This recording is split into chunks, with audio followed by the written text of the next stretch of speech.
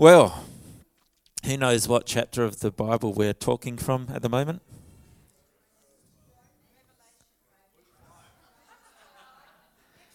The holy ones were very good. Romans 12, is that right? And a couple of weeks ago I was going to share from about Romans 12, 9, 10 and 11, and I only got up to 9. I didn't get any further. And so today I'm hoping that we're going to do Romans 12, 10, 11 and 12. Do you reckon? Who reckons I can do it? Yeah? Got faith? Well, let's pray and then we'll get into it. Lord God, I thank you for your word, that it is a lamp unto our feet, it's a light to our path, that it guides us and leads us. And not just that, it strengthens us, it binds us, it equips us for everything you have for us. And I pray that your word would just speak into our lives. It would renew our mind today and transform our lives. I pray this in Jesus' name. Amen. As I said, I shared from Romans 12, well, that's only Romans 12, 9, not 9 to 11, but it says there, love must be sincere, hate what is evil, and cling to what is good. And I shared about the fact that Romans 12, leading up to this point, to verse 9, was talking about this new life that God had given to us. And now from verse 9, it starts to practically explain how we are to live out this new life that God has given us. And it very simply starts with these words that say, the first thing God tells us to say is to love, your love must be sincere. That our love as Christians, as followers of God, as we know, as living sacrifices, the first and foremost thing that God commands us is that our love must be sincere.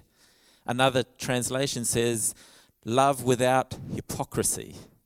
As I explained the other week, this sincere love is actually talking about loving without a mask. So it's genuine, free from deceit, authentic, undisguised. And most importantly, it's talking about the fact that a Christian's loving behavior is not acting a part. We don't do it like actors on a stage and then get off the stage and stop loving sincerely. But it is to be an authentic expression of our renewed mind and our transformed life. Now, if you remember, I shared Jesus' command in John 13, which says that we are to love one another as Jesus has loved us. And the reason we can love sincerely and authentically and without a mask is because we need to understand first and foremost that we are loved by God. Jesus says, love one another how? As I have loved you.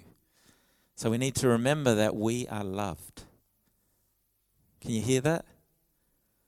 Maybe say that with me. I am loved. Why don't you say it with conviction this time? I am loved. This is the reality, because the command of God is then that we would love one another as he has loved us. How has he loved us? He has loved us without a mask. He has loved us authentically. He has not held anything back. He has loved us without restriction. And this means that I can love you no matter how you would treat me, because it doesn't change the truth that I am loved. Do you hear that? I can love you and it doesn't matter how you treat me. You can even reject me, but I will still love you, because it doesn't change the truth that I am loved, that I am valued, that I am accepted, and most significantly, that I am worthy. Now, too often we are afraid to love without a mask because we fear rejection. It's a reality in life, it's true, but sincere love, loving without a mask, is not about our feelings. And it's all about the fact that God loves us and that we are called to love others without restriction and holding nothing back. And as I shared, the only way we can do this is by following the next part of Romans 9, which says that we are to hate evil and cling to what is good. Now, this idea of hating evil is this idea of fleeing evil, of getting away from it. Now, it's like the thought I had during the week is there is a food that I hate, and my mum fed it to me when I was a child, and it was something called tripe. Has anyone eaten tripe? Now, even just saying the word, the juices in my mouth start to, I start to repel. It triggers something in me of I want to run away as far. I don't even want to talk about tripe. I want to get away from it. And this is the idea of what God is saying is the way we can love genuinely and without a mask is that we get away from anything that is evil and cling to what is good. So anything that is evil is anything where God's love isn't. And yes, that's horrible, gross, terrible things that happen in our world, and we get away from that. But it's also, God's love isn't in things like selfishness and self-centeredness. It's not in the me mentality. And so we need to get away from that. And the way we do it is by not trying our hardest to be good and trying our hardest not to do the wrong thing. No, the way we do it is by running to what is good. And we sang it this morning, is that we would run to Jesus and cling to him.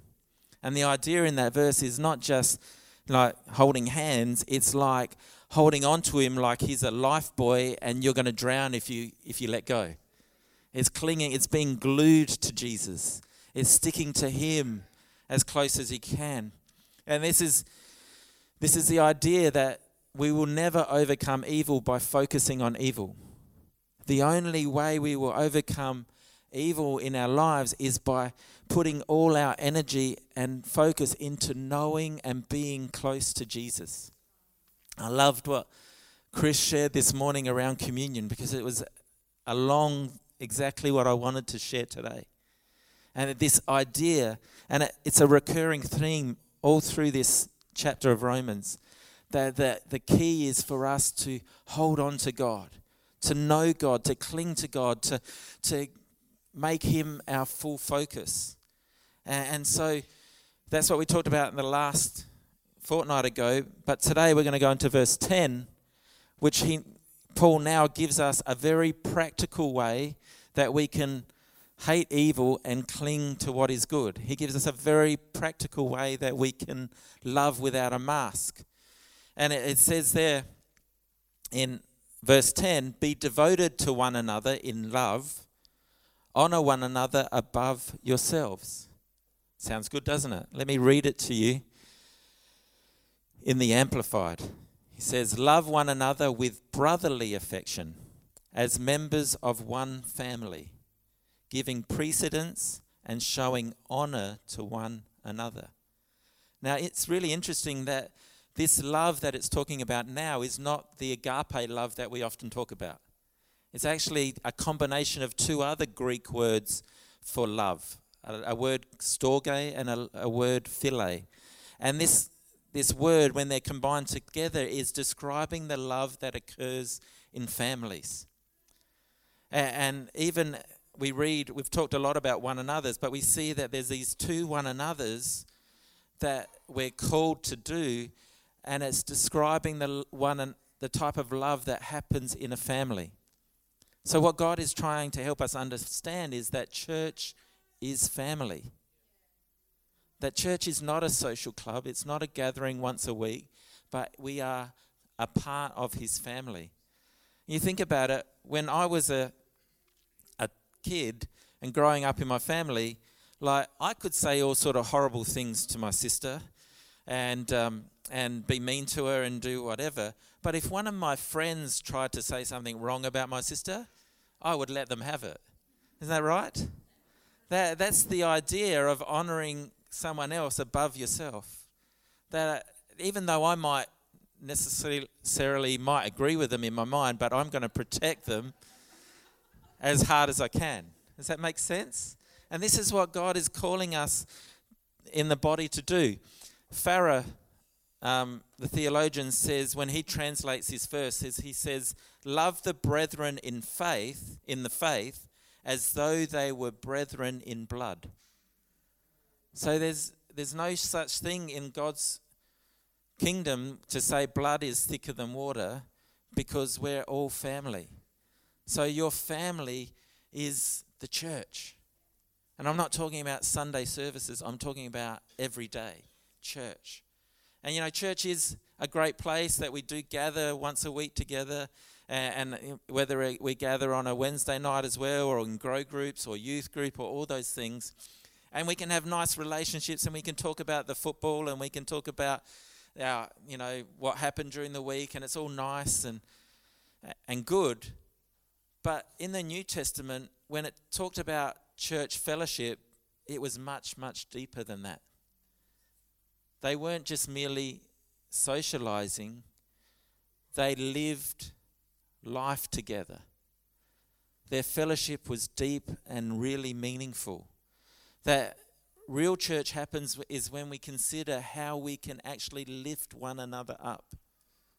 When we actually do prefer one above ourselves. When we think of how can I lift my brother up? How can I encourage him? How can I stir him up? Or my sister, how can I help her be the best person she can be? And this is what God is calling us to.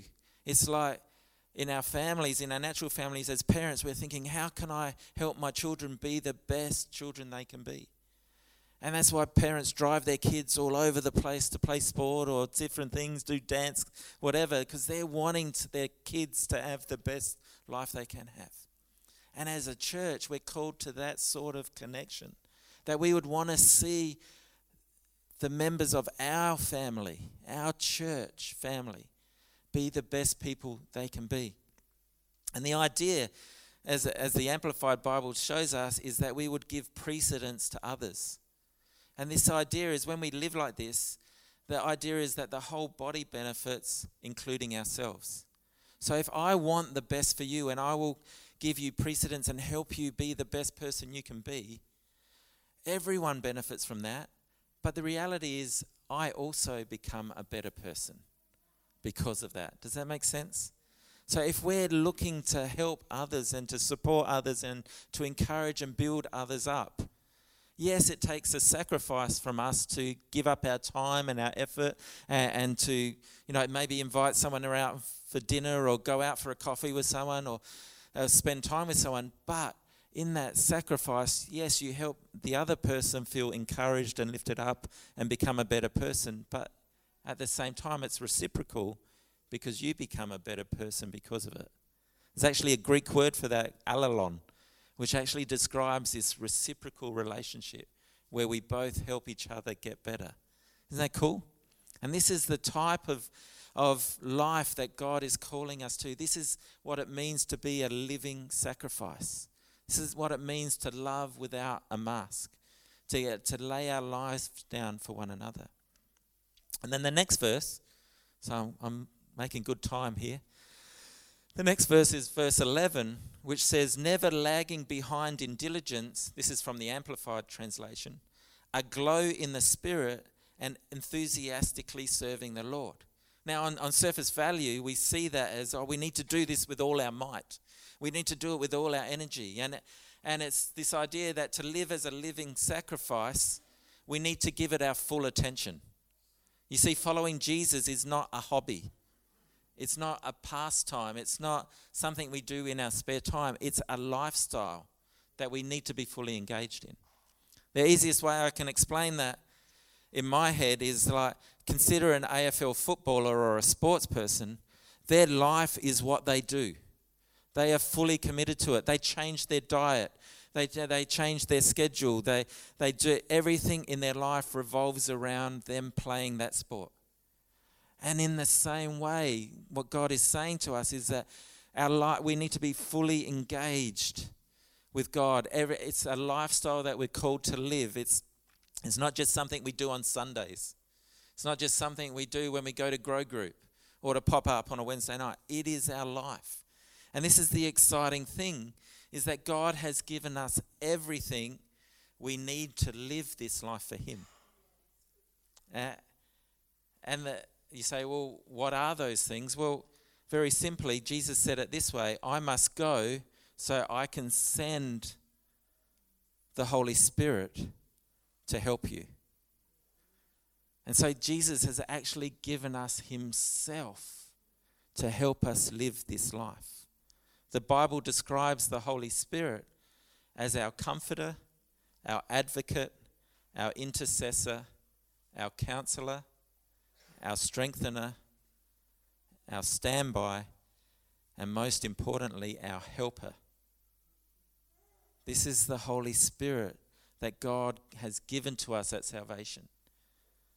You know, the problem for many of us in our Christian faith is we love this idea of following Jesus, because we can see Jesus, we read about Jesus, and okay, I can take up my cross and follow him. But for many of us, we fail to understand the significance of the fact that Jesus has given us the Holy Spirit. And we struggle to live in the power of the Holy Spirit. We fail to remind ourselves that the Holy Spirit is in me and within me and is available to me every moment of the day. And we just keep trying to live this Christian walk in our own strength, in our own might, forgetting that we have the Holy Spirit. I think we need to grab hold of this and remember to invite the Holy Spirit into everything we do. As a pastor, you might go, oh, you're so holy or whatever. But when I catch up with you guys and we sit and talk, so often I'm like going, I don't know what to say to this person. When I listen to your struggles and your difficulties and your challenges, and inside of me, I'm just saying, Holy Spirit, give me the words to say. Help me with this. And let me ask you this question. And I don't ask it to be judgmental or condemnatory. I ask it to just make you think about it. But how have you seen the Holy Spirit work in your life this week? Have you invited the Holy Spirit to help you this week? Have you actually included him in your life? Because God has given you the Holy Spirit. And in this verse where it says aglow in the Spirit, it's talking about that we would be aglow in the Spirit. You know what the actual imagery is that the original language says? It's like a pot of stew bubbling. And what God is saying is you need to keep the pot bubbling. Don't let it cool down. Don't let it go bad. Just keep it bubbling. Keep your relationship with the Holy Spirit a priority in your life. Keep inviting him to help you. Keep allowing him to fill you more and more and to keep you bubbling. Another verse in the Bible where it's got this idea is the idea of the difference between being lukewarm and hot. And God is saying, stay hot. Keep hot and keep sowing into the Holy Spirit. Now, in Galatians 5, Paul describes how we do this as in walking in the Spirit. If you look at Galatians 5, it talks about there's a war between our flesh and our spirit. And if we feed our flesh, we will give in to all sorts of terrible things. But if we feed our spirit and walk in the Spirit, the result is the fruit of the Spirit. Now, when I read the fruit of the Spirit, it comes back to this again. It reminds me of the character and the nature of Jesus. And so when we are walking in the Spirit, and I'll just say this, one of the roles of the Holy Spirit that Jesus sent him to be with us, one of his jobs is to reveal Jesus to us. That's what he does. And so when we walk in the Spirit, it's interesting that we would produce the fruits of the Spirit, which are the nature and character of Jesus himself. The fruits of the Spirit, it says here, but the fruits of the Spirit is love, joy, peace, patience, kindness, goodness, faithfulness, gentleness, and self-control. Against such things there is no law. And those who belong to Christ Jesus have crucified the flesh with its passions and desires. That they have crucified the flesh. Sounds like a living sacrifice, doesn't it? That we would give our lives to God. That we would lay our lives at his feet and say, God, do with my life what you would want to do. I'm available to serve you however you want. Not in my strength, but in the power of your Holy Spirit. This is what God's called us to. This is the exciting thing. It's, never lagging in diligence, a glow in the Spirit, enthusiastically serving the Lord. It's not about like, what am I doing for God here, there, and everything. Enthusiastically serving in the Lord is walking in the Spirit. Getting in step with the Holy Spirit. Staying in step with him. Walking alongside him. Making your priority to say, Holy Spirit, guide my feet today. Guide my steps. Help me to live a life that is boiling with you. That is full of you. That is full of your strength and your enabling. Not doing it in my own strength. And then in verse 12, here's the exciting thing. It then makes this incredible statement which shows us the reality of what it looks like to be full of the Holy Spirit and what it looks like to be bubbling with him, but it also shows us what it looks like to express the gifts of the Holy Spirit. Because all of a sudden Paul makes this statement, and just out of nowhere he says, be joyful in hope, patient in affliction, and faithful in prayer. And if you're following this with me, what he is saying, there are literally 3 fruits of the Spirit right there. Joy, patience, and faithfulness. So all of a sudden he's saying, when we're aglow with the Spirit, when we're walking with the Spirit, we are producing the fruits of the Spirit. But when are we producing them? We're producing them in hope. We're producing them in affliction. Affliction. Do you get that word? Is affliction nice and like rainbows and unicorns and all of that stuff? Affliction's the hard stuff in life and in prayer.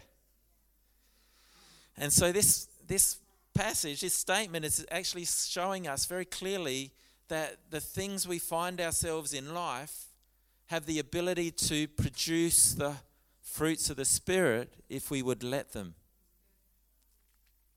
And I don't know where you find yourself in today. Maybe you're in a place of hope, and that's good, and it is producing joy. You're believing and you're standing firm. Or maybe you are in a place of affliction, and you're like going, I don't know how I'm going to cope with this. Or maybe you're in this place of prayer. We need to understand, all these experiences and situations, we need to remember have the potential to produce fruit in our lives. Romans 12:12 is explaining these types of environments that the Holy Spirit works in. The environment that you are in right now is an environment that the Holy Spirit can work in to produce fruit in our lives. You see, if you're in an environment of hope, it has the potential to produce joy. If you're in an environment of affliction, it has the potential to produce patience. And if you're in the environment of prayer, prayer can produce faithfulness in our lives. And this is really important for us to understand, because the beauty and the attractiveness of the Christian existence to the world around us is not seen in the things we do, but it's seen in the fruits that we express. Think of that. People don't just see the things you do, but they see the heart behind it. They see the fruit behind it. And wouldn't it be great that our fruit would be love, joy, peace, patience, and that people see our lives filled with those things and they go, I need that in my life. How do I get it? Let's have a look at this verse 12 a bit deeper. I want to just see what these different things mean a bit more, these fruits. The first one is hope, and hope exists to produce joy in our lives. As Christians, the hope we find ourselves in is the hope known as Jesus. Let me read it to you in 1 Timothy 1:1. It says, "This letter is from Paul, an apostle of Christ Jesus, who, appointed by the command of God, our Saviour, and Christ Jesus, who gives us hope." Christ Jesus, or Jesus Christ, who gives us hope. The hope that gives us joy is called Jesus. This recurring theme brings us back to Jesus. What's the Holy Spirit's job? To reveal Jesus. The hope we have is Jesus and everything he has done for us. Let me say it like this. Our hope is that Jesus has done it all for us. And say that. I want you to get a hold of that. Our hope is that Jesus has done it all for us. You see, our hope is in his righteousness that has made us righteous. Our hope is in his sacrifice that has given us the forgiveness of sins. Our hope is in his promise of eternal life. Our hope is in his victory that he has won over sin and death. Our hope is in the fact that he has called us into his family as brothers and sisters and given us the inheritance to be co-heirs with him in Christ. This is the hope that we have. The hope is Jesus. And the joy that it gives us is a joy that cannot be contained. It will flow out into every part of our lives. And this joy is not based on what we can do for Jesus. It's based on what Jesus has done for us. That he has done it all. This hope is not based on us feeling good and nice and happy, but it's based on the actions of Jesus. Do we understand this hope that we are now in as followers of Jesus? This hope that gives us security. This hope that gives us eternal security. This hope that gives us a purpose to living. This hope that makes us right before God so that there is no barrier any longer between us and God. Where we can walk boldly into the throne room like sons and daughters and connect with God. This is the hope we have. The hope we are now in. And when we understand what we have now in Jesus, it will bring joy to your life. It will transform your life. This hope that we are loved, accepted, and valued and worthy. This is the hope that can't be contained. And this is the hope that God wants you to live in. A reminder of who Jesus is and what he has done for you. Amen? The next one is that afflictions exist to produce patience in our lives. I don't know if you remember this one, but there's the old saying that smooth seas never made a skilled sailor. Like that one? Like that one, Bill? Smooth seas never made. A good sailor has experienced rough seas. And in James 1, 3 and 4, it says, "Count it all joy, my brethren, when you fall into various trials, knowing that the testing of your faith does what? Produces patience. But let patience have its perfect work, that you may be perfect, complete, and lacking nothing." Sad to say, the modern church has fallen for this doctrine of prosperity that says, you know, if you have God, everything in your life is going to be perfect and blessed and you're going to have everything you need. Well, that's not the gospel. And then they go on, well, if you haven't got everything you need, then you must be doing something wrong. And they put you under that condemnation. But the reality is, God is everything we need. And it means that it doesn't matter where we find ourselves, we have God with us. And so afflictions will happen. I'm not going to stand up here and say that if you have Jesus in your life, nothing's ever going to go wrong. The Bible's very clear. The rain falls on the just and the unjust the same. As long as we're in this sinful world, this broken world, bad things are going to happen. But let us remember that the ground of affliction has the potential to produce something that is more valuable than anything else. Patience. Patience. Do we understand the importance of patience? Patience is a resource that God values more than the stuff you have or the offering you can put in the offering box up the back there. Patience is the greatest resource we can learn to develop or allow the Holy Spirit to grow in our lives. Patience is simply the ability to hold on to God no matter what life throws at you. Because that's what it means to be perfect and complete and lacking nothing. Paul said it this way, I've had gain and I've had lack, but I count it all rubbish compared to the knowledge of knowing Christ. And that's patience, is holding on to Christ no matter what. Jesus described it in the parable of the storm. And he basically tells us storms of life are inevitable. But the outcome of the storm depends on the foundation we build on. When we build on the rock, or in other words, the hope that is Jesus, that I've just talked about, we will stand firm and we will patiently endure until it passes, trusting Jesus, and we will survive. But if we build on the sand and our own strength, the reality is it will collapse and we will give in and it will cave in. But God wants us to know that the affliction is not the issue. The affliction is just ground the Holy Spirit can use to produce fruit in your life and bring patience so that you can endure and know God even greater. And the last one, in closing, is prayer. Prayer exists to produce faithfulness in our life. People who are faithful and consistent in prayer will develop faithfulness to God and will keep their faith strong no matter what life throws at them. Now, faithfulness is only possible when we truly know the person we are faithful to. I'll use that example of marriage. Faithfulness in marriage is only possible when we pursue intimacy with each other.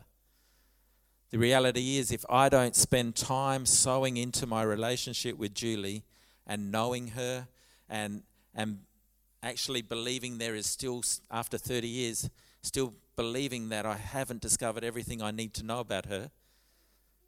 Because sometimes when we get older and we've been married for a while, there's nothing new that Julie could teach me or show me. But the reality is, I'm a fool if I think that. And trust me, there are still things I'm learning.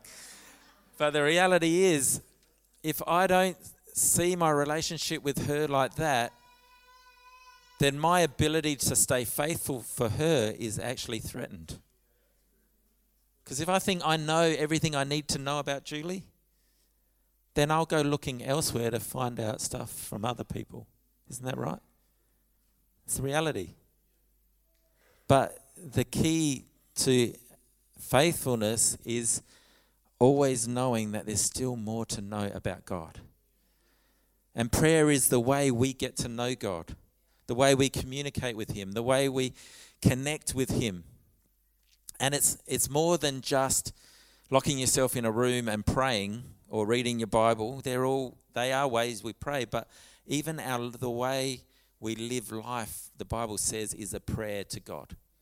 That we would live our lives in honor to God, that when we're doing that, we're praying. That's the idea of praying without ceasing, living your life. And as we become more intimate with Him, then the more faithful we will be to Him. Does that make sense? The closer and the more we know Him and want to know Him, the more faithful we will become to Him. Because you realize how valuable that relationship is. Like my my understanding now, 30 years into marriage, is there's still more to learn about Julie. Sometimes she thinks she's Jesus, but that's enough. No, sometimes she is Jesus to me because she has to remind me of my faults. But the reality is, the more intimate I become with her, the more I want to know her. The more I want to spend time with her, the more faithful I become, more committed I become to her. And it's the same with God. The more we see him in our lives and want to know him and grow closer to him, the more faithful we will come to him. I'm just going to close with this story from the Bible. And I'm not going to read it for the sake of time, but in Matthew 25, Jesus tells the parable of the servants or the talents. And I'll just give you a quick rundown. Most of you probably read it, but this story, Jesus says there was a master who decided to go on a journey. And it's really interesting if you read it. It says there, he came and brought three of his servants to them, and he gave them everything he had. He distributed to them appropriately according to their ability. So he actually gave them, and sometimes you read this thing and you think, why was the master so strong at the end? Is because he actually gave them everything he had. And to one he gave 5 talents, to another he gave 2, and to the final one he gave 1. So that was his whole wealth. Everything he had he gave to them. And he said, and he left, and it says that the one with 5 talents doubled it, went to work straight away and doubled it, and the one with 2 did the same thing, heard what the master had said, and so they took what the master had given them, and they used it to the best of their ability, and they doubled what they had. One grew it to 10, another to 4, but then the last one decided to just bury the talent and leave it there and wait till the master came back.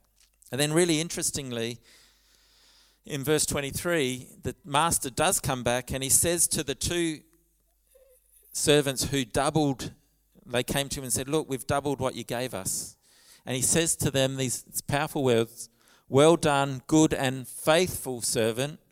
You were faithful over a few things. I will make you ruler over many things.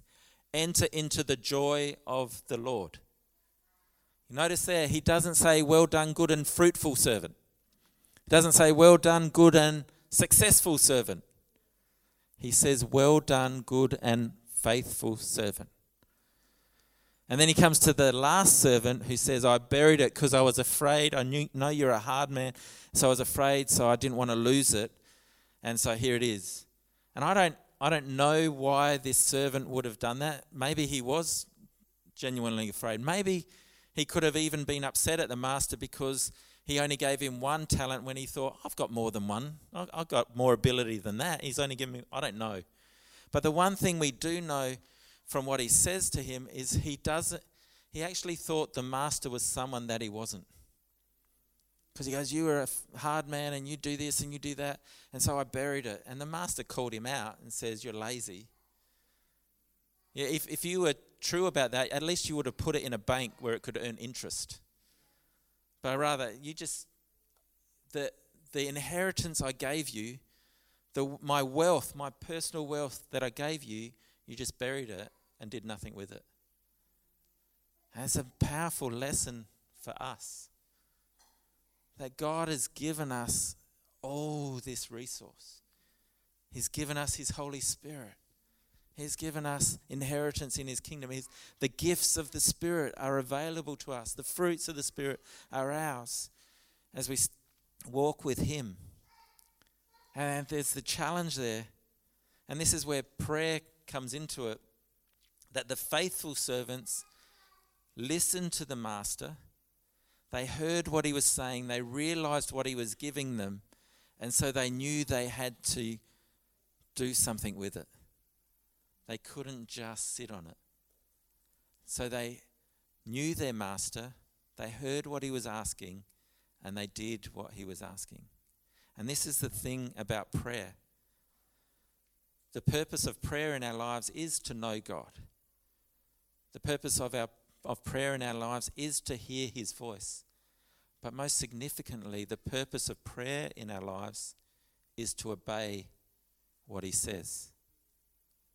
Prayer happens, yes, by getting alone with God and talking to God and spending time with God. But at the same time, prayer is pointless if it doesn't affect the way we live our lives. I'll say that again. Prayer is pointless if it doesn't affect the way we live our lives. And that means that prayer without obedience is just words. That when we pray, the truth is God is always wanting to communicate with us. God is always talking to us. And when we hear his voice, we need to obey what he asks us to do.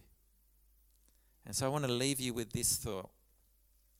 One of his greatest commands, we've read a lot lately, but in John 13:34, Jesus says, "A new commandment I give to you." We talk about prayer. Right now is a moment of prayer. It's a moment of connecting with God right now and here as you read his word. And Jesus' command to us is that we would love one another. How? As I have loved you. Without a mask, unlimited, holding nothing back. And this is God's word. So let me say this. This is our challenge. Because we could pray till the cows come home, but until we obey this simple command, we're like the lazy servant who just buries their talent in the ground and doesn't do what the master actually asks of them. Let's pray.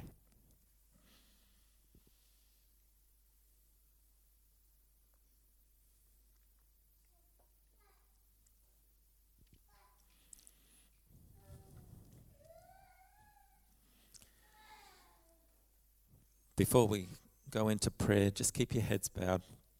But as Matt shared earlier, it's never too late. And it's never too late to connect with God, and it's never too late to reacquaint yourself with God. And I think before we pray anything, there might be some people here today that you go, well, my pot is not boiling. I'm not aglow in the spirit. I've taken for granted what God has given me. I feel a little bit like the lazy servant. And the great thing about God is it doesn't change his love for you. His love is the same. And he's always available, like the prodigal son who came home. He's always wanting to restore and receive. And so right now, before we pray, if you're in that space and you say, that's me, I want to recommit myself to this life of loving genuinely, loving sincerely, loving without a mask. I want to commit to allowing prayer to produce faithfulness in my life. I want to commit to giving my whole life to God and being a living sacrifice. As I'm about to pray, I'd just ask you to put your hand on your heart as I pray. And I'm just going to pray a prayer to believe that this would be a new beginning and a new start for many of us here. So if that's you, just put your hand on your heart and we'll pray. Lord God, I thank you for this amazing group of people. I thank you for who they are and that they are loved. They are loved by you. They are valued, they are accepted, and they are worthy of your love because they're created in your image. And yes, sin breaks us down and sin damages us, but you paid the price for sin on the cross so that we could have a relationship with you again. And today, God, we come to you and we repent. We say, forgive us. We say sorry for not putting you first. We say sorry for not making you a priority. We say sorry for not keeping the pot boiling. Lord God, and we pray and we come to you and say, help us. Help us obey your commands. Even the most simple command that you gave us to love one another as you have loved us. Lord, let that be the truth of who we are in our commitment, not just to you, but also our commitment to one another. I thank you for your word. I thank you for your love. And I pray, let it bring forth great fruit in this place.